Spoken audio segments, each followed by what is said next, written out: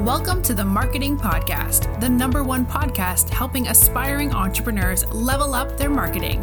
Here's your host, Augustine. Let the class begin. Hey guys, and welcome to episode 78 on the Marketing Podcast. Now, in this podcast episode, which is a special one, we are live on Instagram, and our Instagram is at Sift Group X. If you want to follow us, and it's something that we're trying out to see whether we can do more of this Instagram live while recording and looking at your comments and trying to engage with you guys more. So we're going to talk about now 4 ways that you can become omni-channel as a marketer, as an entrepreneur. And one of the things we're going to talk about is how you can distribute your content. Now, there's something called Restream.io. Now, if you don't know what Restream.io is, it's simply a platform or a subscription platform that you can use to share out your platform. Now, I can see Kevin is live on our Instagram. Thank you for joining in. Now, Restream.io, you can use it to share content. Let's say, for example, you are recording a YouTube video, but then now you can share it on your Instagram. You can share that also on your Facebook and very many other platforms as well. Same goes to Zoom. You can record something. If, for example, you're having a meeting or an interview with someone online, you can record what you're doing on Zoom and at the same time share it on your Facebook page, and you share it also on LinkedIn, etc.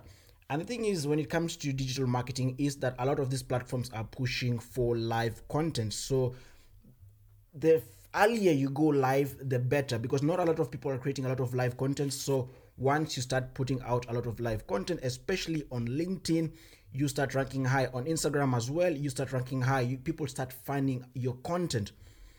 The second thing we're going to talk about is transcribing your content. Say, for example, you have audio content, you've done a podcast. What you can do, for example, if you use Anchor. Now, I use Anchor to record my podcast. If you use Anchor, you can transcribe your podcast content into written content. And what you can do with that is that you can use that to write blog articles. For example, if you've had an interview, and I've seen a lot of businesses and organizations do this, a lot of marketers are doing this. If you've had a conversation or an interview with someone, you can simply transcribe that content, and you can use, there are very many tools. Anchor is just one of them if you're using Anchor to record your content.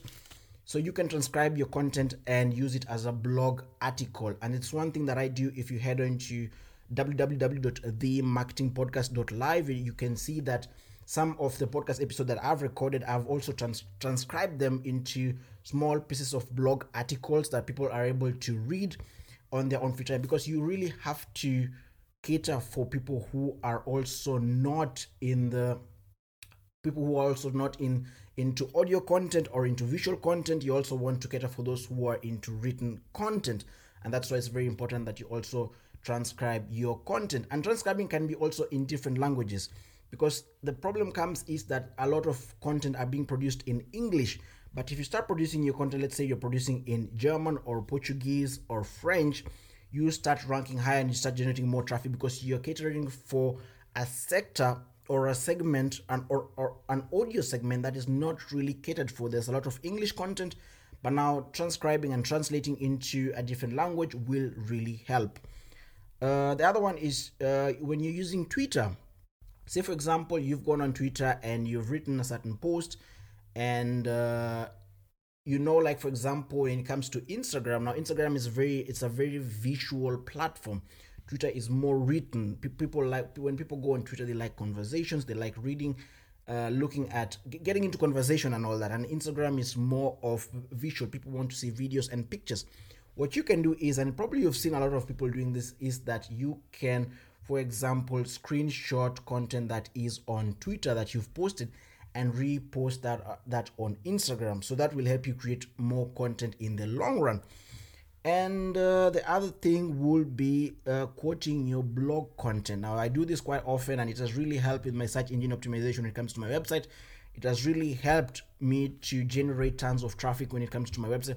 And what that means is that, for example, if I write any form of blog content, that I will quote specific parts of that blog content and put like smaller quotes on the website. And not only that, I can use that as well to now go on to, for example, on Canva and now create a quote that I can use on Instagram, Facebook, etc., etc. So that's it when it comes to being omnichannel and creating more content. If you're really interested in knowing how you can create more content per day, you can go and check Gary Vaynerchuk. He did this 70, I think it was a 72 page deck where he talks about like how you can create a lot of content, like I think he talked about like 64 pieces of content in a day, which is quite a lot, and I know a lot of people don't have that time to put into their content creation. So that's it from me, and that's it for episode 78. Make sure to subscribe to the podcast as well as our newsletter. On Thursday we will have Xenia Muntean from Planable, the CEO of Planable, talk to us a bit about marketing, so you really don't want to miss that out. Until then, see you guys. Thank you for tuning in to the Marketing Podcast. Be sure to rate, review, and subscribe.